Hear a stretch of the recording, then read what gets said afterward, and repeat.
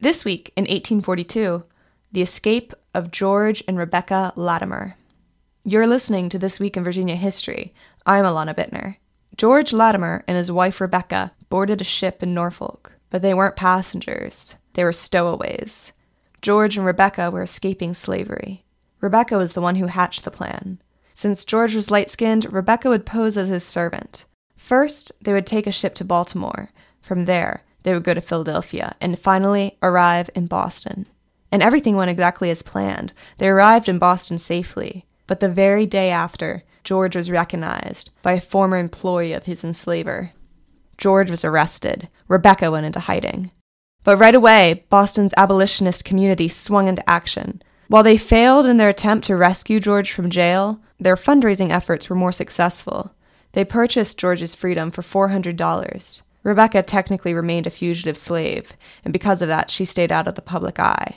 But George did not. His case captured the attention of the entire state. Black and white abolitionists met together at the so-called Latimer meeting, where they vowed to resist slave catchers.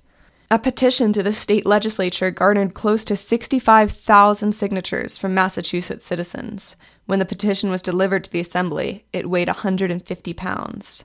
A year later, Massachusetts lawmakers passed the 1843 Liberty Law, better known as the Latimer Law.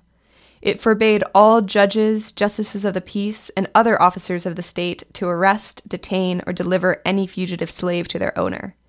For George Latimer's part, after his ordeal, he stayed involved in the abolitionist cause. He attended anti-slavery conventions. A decade later, he helped in the rescue of Shadrach Minkins, a fellow fugitive slave from Virginia.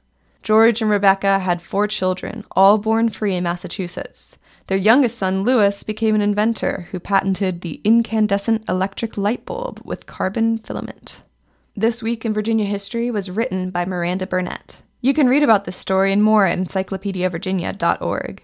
Be sure to subscribe to this podcast in Spotify, Apple Podcasts, and at virginiaaudio.org.